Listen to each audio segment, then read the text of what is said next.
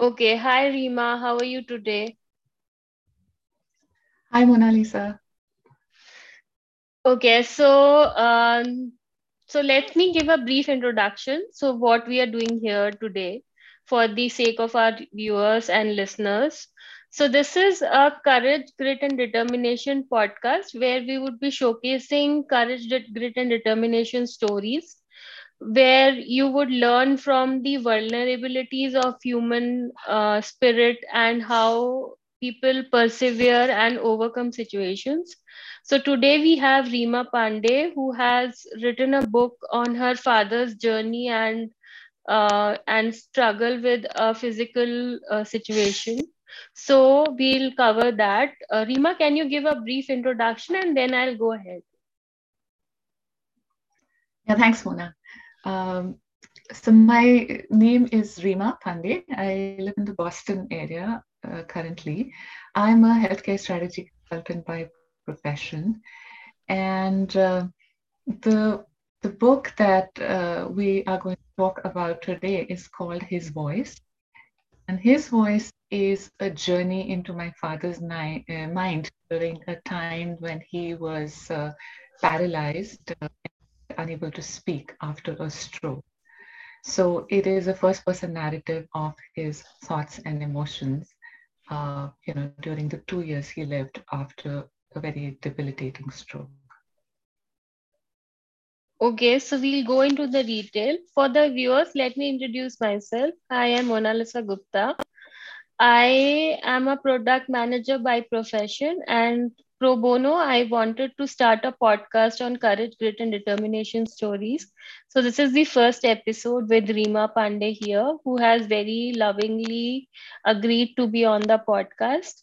And we'll go through her journey and understand what we can take away from the journey and how the human spirit triumphs all the odds. Over to you, Rima. So, like you talked about your father's stroke. So can you explain when did this happen and what was the situation and then the primary caregiver role? Absolutely. So, first, thank you, Lisa, for having me here. And I wish you lots of good luck for this podcast. I know you said you did this pro bono, and then it's absolutely wonderful. And I am so happy to be here as your first guest. So, talking about my father's stroke. So, this happened, many years ago, around 2010. He was completely fine in Delhi, and one fine day, I got a call saying, he's feeling a lot of weakness in his legs and struggling to walk, and he ended up in the hospital. I traveled to Delhi to be with him. So he had actually two strokes, and so the first one, he lost some functioning in his legs, but was otherwise fine. He had all his other faculties. He could use his hands, and so he was recovering from that. We were trying to figure out rehab and therapy and how to take him home, and some of the adaptations you have to do in the house. Things like sourcing a wheelchair, things that one doesn't not normally think about. And he had a second stroke, which actually was very, very devastating. And it left him completely paralyzed, neck down, and unable to speak. And so while he'd lost his speech, he also lost his ability to communicate in any other way because he couldn't gesture and he couldn't, write or draw or do any of the other things which, we'll say, okay, so he couldn't speak. What could he do? So the only thing he could do was actually emote. And so he had a lot of emotion on his face. And the the 2 years, I would say, after that were really an interpretation of his emotions and trying. So anyway, to cut a long story short a little bit, uh, we took him home and set him up in what currently in the US is called a hospital at home type scenario, or a nursing home at home, which is where you put a hospital bed, you have all the equipment. And my mother was the primary caregiver. She was supported by really awesome, family, mainly her siblings, friends, and others. Also hired an assistant who would be with him through the day because it was impossible for my mother to physically move him at all. And so she took over, she was the primary caregiver. And what she did was really, which to me was huge, a huge learning, was the way she handled it, the way she took it on, and that's kind of the courage part. And how during those 2 years, she created this, like, what my book editor calls the circle of love and care, which sounds a little bit cliched. And when I first read it, I'm like, okay, that sounds a little odd, but literally that is what it was. He was the center of everything. um, she kept We all communicated with him, in a natural way. People came and visited. There was, everybody had tea with him. And even though everything was kind of one way in terms of communication, he was absolutely part of life in the household. And so that's what she did. And she kept going. She was optimistic. She was determined. She was I don't know, she was just nonstop. And so that's, and I can definitely get into more detail. My role, just to define it a little bit, was what I would call a secondary caregiver. So I Okay. traveled back and forth very frequently during those 2 years.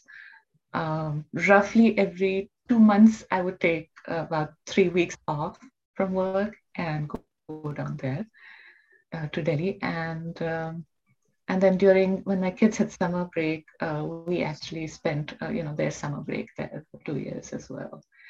So my role was helping with planning, um, assisting when I was there, obviously, but most importantly, I would say, was support for the primary caregiver, which is absolutely critical. Helping her feel empowered, feel confident, without always imposing my views on the person who's actually carrying that load. And lastly, this is I was, I think, the research assistant, which sounds a bit odd, but when someone goes through a situation like this, just reading about his condition, medications, possible approaches, potential opportunities for innovative treatment. I was exploring clinical trials, things like that. So So, did you also look at alternative therapies and like alternative medicines? actually, yes.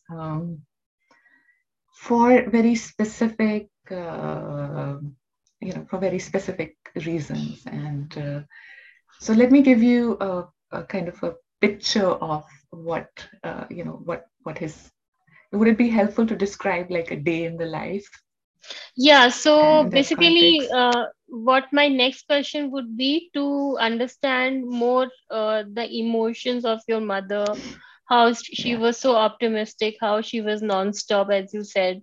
So, yeah, my question would be that. So, but like, I believe in alternative medicine, I believe yeah. in affirmations and things like that. Hmm. So, that is why I asked, did you explore alternative therapies? Yeah. So, when you end up in a situation like this and you're, undergoing a major healthcare crisis, you look at everything. You try Right, anything, right. uh, literally. Also, with the, standard medicine, there is only so much. There was nothing that could be done. Literally, there was so much. According to the doctors, there's so much damage. It was kind of a more of a, uh, you know, I don't know, maintenance situation, I guess. So And my, so so, he, Yeah, So he, modern healthcare is more about maintenance and yeah. then Well, cures. yeah, Yeah, modern yeah, modern healthcare is more about fixing problems. If you have right. one problem, it's like, okay, you have this symptom, let's treat that. If you have this, let's treat that. And and if there's nothing they can treat, they're not quite sure what to do. So he had some, you know, so he did get some he was under some medication. For example, he was under anti-seizure medication, which is, modern traditional anti-seizure medication, which we continued because, you didn't want him to get seizures. And he did actually periodically get seizures during those 2 years. He had, let's say, antacids every morning, if you can call that modern medicine. But that was pretty much it. And so my family, my mother, all of them believe a lot in homeopathy. So for the anti-infectives, he was actually on a homeopathic medication regime. He got homeopathy, and you know whether this is credit to the homeopathy or the way he was taken care of. But during those 2 years, with someone who's completely, bedridden, unable to move on a catheter, he did not have a single infection. Awesome. And Yeah. if you ask anyone modern medicine, they actually put you on very high dose antibiotics. If you're on a catheter because they want to avoid infection. But so we were able to, do that without putting him on high, heavy antibiotics.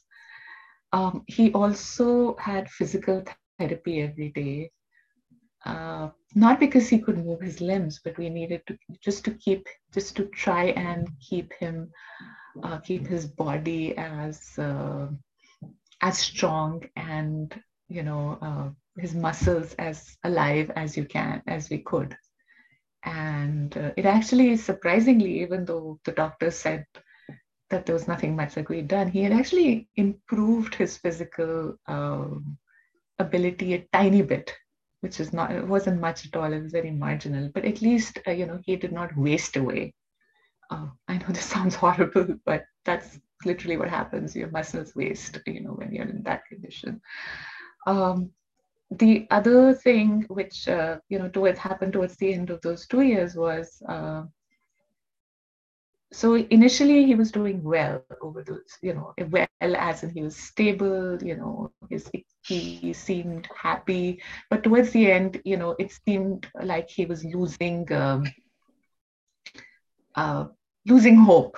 You could see it on his face, and you could see that he wasn't trying as hard, even though he couldn't actually physically try. You could, when he got physical therapy, you could actually see that he was mentally making an effort, and that kind of went down. So towards the last couple of months, my mom and aunt had actually even tried some Ayurvedic treatment, and Okay. which was some kind of special. I think it was like a mud pack almost, that you warm the body and you apply it to kind of try and trigger some activity in the muscles and the nerves. And I think, and I'm not, I'm actually don't have strong views on. I respect all streams of medicine because I actually don't think we really understand the human body as much as we think we do. Right. And having been in healthcare, a lot of medications and treatments are developed based on Symptoms. Symptoms experiments. and Yeah, yeah, yeah. But even the way symptoms. they're developed, it's like, you throw a bunch of compounds at something, and then you do statistical trials to see which one might work, right? And if you Right. get something that is statistically significant, it gets approved medication. And Right. you can see it a lot in like cancer drugs, for example. You see that a lot. There'll be cancer drugs, new drugs, which will prove that they increase life expectancy by a month or something. They'll be able to statistically prove that. But that's on average, So anyway, let's not go there. But Yeah, yeah, so I kind of respect all schools of all so medicine. you and your family, you tried all forms of medicine, you tried all sorts of therapy so that he could get well, right? So let's look at a different perspective. So can you talk about how did your mother feel being the primary caregiver? How did she find inspiration to be the primary caregiver? And were there any weak moments when she felt that this is too much for her to handle? Yeah. So let me start with the key challenges of being a caregiver, and then I can talk about how I she managed it. So if you think about the key challenges of caregiving in such a situation, there's obviously the physical aspect of it, right? So in you could be in a there are different levels of disability and physical infirmity and mental impairment. In some case it could be just a person who just needs help with some activities of daily living, and at the other end of the spectrum, in my father's case, he was paralyzed neck down, so anytime he had to be moved, whether it's from the bed to the wheelchair or back, which happened multiple times a day. It was an event that required thinking, planning, and two strong people. So physical caregiving was a big challenge, and he did have the ability, so moving him, and the fact that the major practical issue was that she could not move him independently. Another other things, of course, he could eat, but he had to be fed, he could move his head, we had to be, but he had to be careful about everything. And there's physical caregiving, which can be very overwhelming. And the second, I guess, if I was to bucket it, is, kind of the mental load of managing these situations. And Right, that is the constant worrying. There's the no mental downtime. The primary caregiver becomes the main advocate for the patient, especially someone who cannot communicate. And and this load is enhanced when the patient is a loved one, with whom you had previously shared that mental load, like a spouse. right, So this is someone who you talked to every day for 30, or every time you needed something or had a question in your mind. Um, and so that load is enhanced because so caregiving in that sense becomes, emotionally, it's constant anxiety. There's the grief and sorrow which you cannot fully express. There's the loneliness, and there's a pressure to stay strong and happy, keep the right, patient's emotions positive, right? So so that also takes a toll, and there's inside, like I said, grief, sorrow, and helplessness. In terms of how my mother handled it, first, she had no question in her mind about where, she was she assumed she was the primary caregiver. She was the spouse, and this was what she needed to do at this point. So there was uh, no thought around, okay, what should we do now? It's like, we are going home, and I will take care of him. And then it was more, what do we need to help you take care of him? Um, I mean, she's naturally, I think, a very strong and person. I think in her case, what gives her that courage, grit, and determination is her belief in God and okay, prayer. okay, That's what it is for her. And everybody is different, but in her case, that's what it is. Um, she's always, she believes that whatever happens, we have to deal with it. We have to deal with it positively. We have to be optimistic. We have to make the best of it. All those things that I had heard all my life, I saw her channel in those 2 years and personify. When you're growing up as a child, your parents say these things to you. But in this case, I saw it personified. In terms of weak moments, there were absolutely weak moments. Never in front of my dad, of course, never in front of him. She was always calm, happy, uh, normal, if that makes sense. That makes One of sense her goals because was to. being normal is Yeah, important, it's and like hard. it's hard. Yeah. Yes, it was very normal. That was my biggest learning, because it's actually very hard. And this was very obvious when you have people visit because most people get very awkward and uncomfortable when they're faced with someone like that. Uh, Even to make eye contact or talk in a normal way, um, without saying things like, "Oh, how are you feeling?" to someone who can't actually, answer you back. So, it's hard, But she created that normalness in the house, and because she did that, everyone followed. Everyone, we all kind of just, uh, you know, went with that, and we just kind of all absorbed that. Um, in terms of weak moments, of course, she had weak. There were times when she would get, very, very hassled. Lots of times when she was very, very sad. But I think for her support system, her sister, her brother, her family, and I'm saying her family, including me, but in addition to me, it wasn't just me. Uh, there were people she could talk to, um, when she needed to. I think that was the biggest, her biggest thing, having that support system. Uh, so there was a book I was reading a few months ago, which explores the lifestyles of the world's healthiest communities. And I'm forgetting the name of the book right now. Ikigai, ikigai. Ikigai is there's another one. It's called Blue Zones or something, I think. But this is someone There who is did one research. called Blue Zones also. Yeah, I've come Yeah, across it. Yeah. it was the author had done research on the healthiest and happiest communities in the world, and I think there were Okay. 7 of them.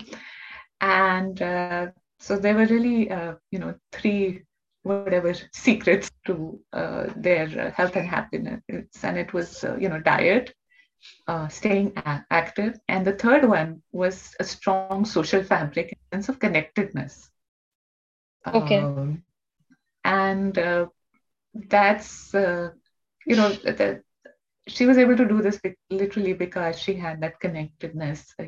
She's the kind of person who also stays in touch with people, even sometimes when it's a one-way process, and uh, and I think that helped in during that time. And staying connected is also, it takes effort sometimes, It and takes a lot of effort. I'm kind of that person yeah, who takes the initiative on one side all the time. So yeah. yeah, yeah, So yeah. yeah. No, absolutely. Yeah. So let's talk. So we in this podcast we don't want to focus more on the um, physical aspects. We just want to cover the emotions and how like people overcome them. So we talked about your mother. So we'll Mhm. next talk about the family and what prompted you to write the book, and how did you feel when the book released? How was the response and all of that?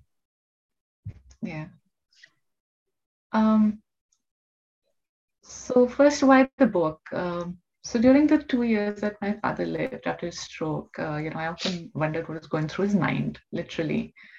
And so the book is a first-person narrative of his unspoken thoughts and emotions, or at least my interpretation of his unspoken thoughts and emotions during the 2 years he was bedridden. And he was very thoughtfully dealing with a crisis where he had lost complete control of his life. So I would sit and think about, how does one feel, right?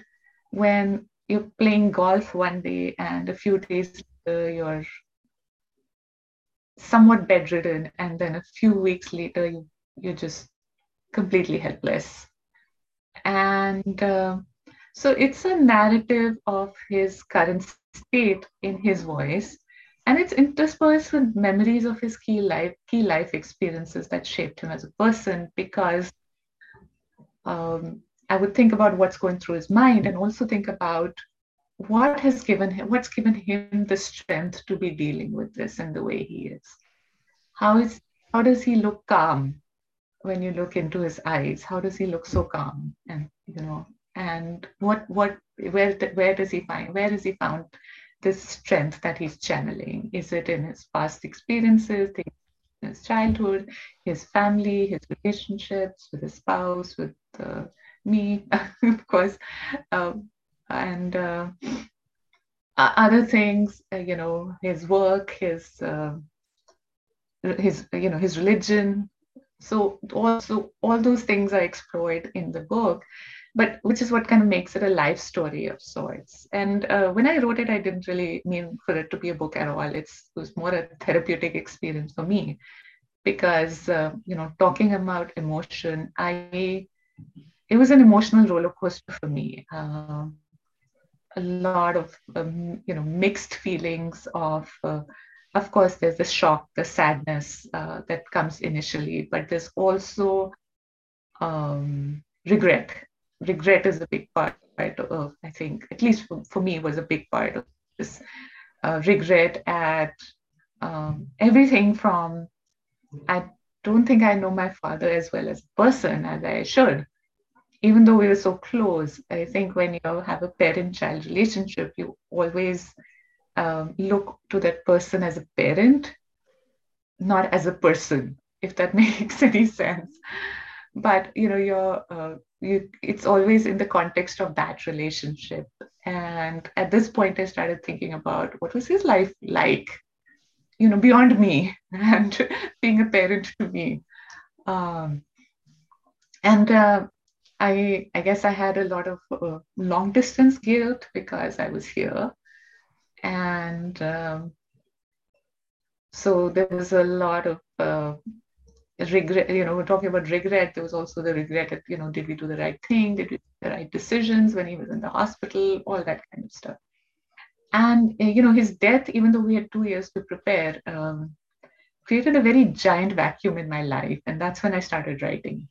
So I didn't actually write it while he was, alive. There were all kind of thoughts swelling in my head, and I started writing it. I wrote it a couple of months. I think within a couple of months after he passed away. And I didn't share that with anyone till 2020, the pandemic. Everyone was home, and I uh, took out the manuscript, whatever, the e-manuscript, if you can call it that, and shared it with a few people and decided to publish it. And the reason was, I'm sharing his story is to draw attention to the challenges associated with aging, disability, the the physical, mental, emotional load of caregiving for people who are caregivers. And there are a lot of people who do caregiving in different scenario ways. And also, how important it is to think about healthcare decisions holistically from the patient's point of view, because that was one of our, there's this concept of palliative care, which, if you're interested, we can talk about.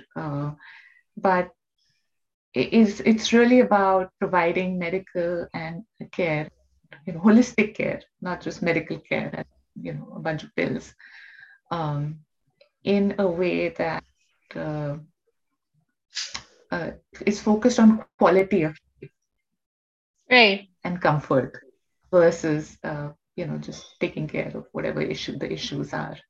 Getting a And like getting a therapist and somebody to talk to, somebody to take care of the emotions and all of that, right? yeah, it's talking to the person, Yeah. because instead of assuming that, okay, he can't talk, and what am I going to talk to him about because he can't talk, you know so it's the physical care, it's the emotional nurturing, if you can say that. And as I have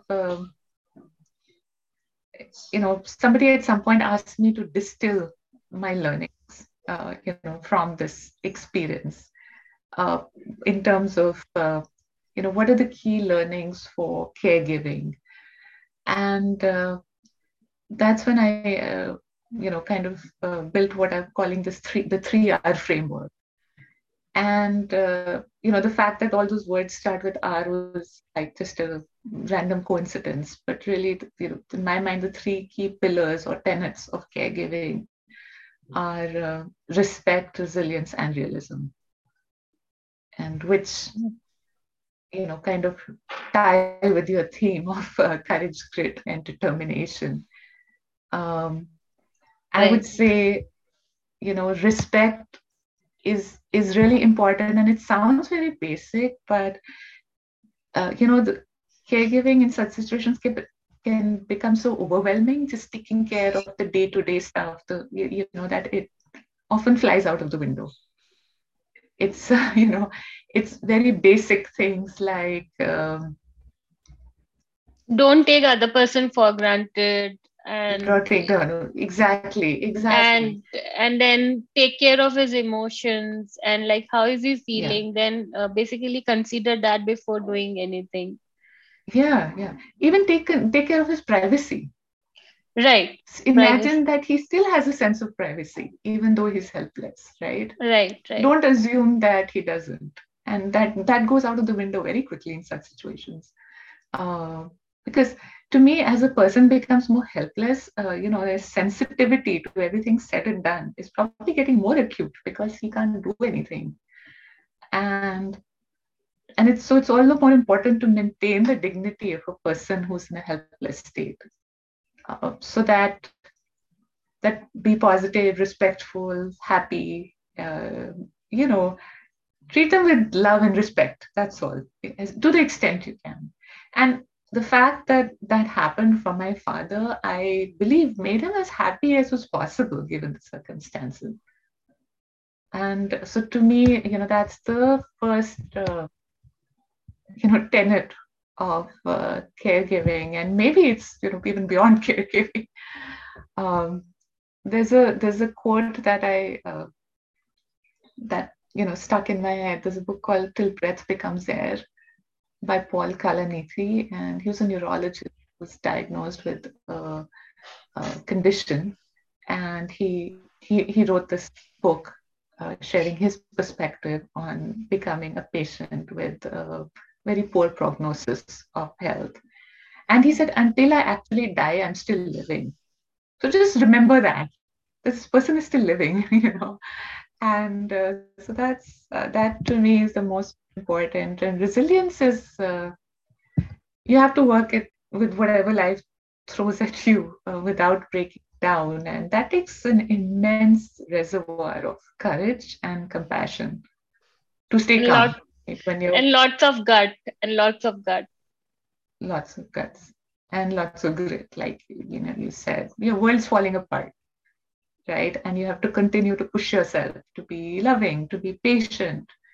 Um, you have to find your strength in some way that works best for you. For some people, I was in a conversation where they're talking about caregiver support and caregiver respite, which is, give them a break from caregiving, which is very important. But it depends on the person. Like for my mom, she didn't want respite. Every time you took her out of the house, she was even more stressed. And she would say, I will take a break in the other room, but I'm not going to leave the house. But that was her. For some people, they might need to take a break. They might need to, find an alternate caregiver and, leave the house, do something different, recover, uh, you know, regain their strength, physical and emotional strength. So again, everybody's different, but we need to find some way to build that resilience. And the last one is realism, because you can put in a lot of effort, but it may not yield the results one hopes for. And you have to still continue that effort, but we cannot fix everything. Sometimes you just need to manage to the best of our abilities and, be hopeful and optimistic. And so, because if everything could be fixed, as I said, no king would ever die because they have the best of everything and, every possible care. And so realism is important. So respect, resilience, realism to me are the, kind of the pillars of caregiving. And the foundation of those pillars is relationships. We talked about that a little bit more, whether it's spouse, a parent, a child, a sibling, a cousin, a friend, anyone in the community that you're part of. And that's going back to that book, Blue Zones. Okay. That's completely important. I'll definitely read all the books you mentioned. Okay. I'm happy to send you a list. Yeah, yeah, to do share. Okay, so Rima, it was lovely talking to you. I think it was a poignant journey and it cannot be explained in words. And actually, I have some personal experiences as well, so I can identify with the caregiver situation and the ailment situation and the disability situation very well. So that is the reason why I started this podcast and why I wanted to talk about the human spirit. That is why we focus more on emotions, because people can Yeah, identify with that and learn something from that and don't feel disheartened. And because everything looks rosy on Facebook and Insta and everything, right? So yeah. these are not the realities of life. So realities of life are very different from Facebook and Insta. So that's what I wanted to focus on. Thank you so much for your time. It was lovely talking to you, and thanks for spending time. Thank you, Mona Lisa. Thank you so much. You're welcome. Um, Hi, viewers. We are wrapping up the podcast for now. We'll be back with another episode in a time of a week or a 15 days as I plan ahead. Hope you liked it and hope you learned something from it. Thank you so much. Signing off. Bye.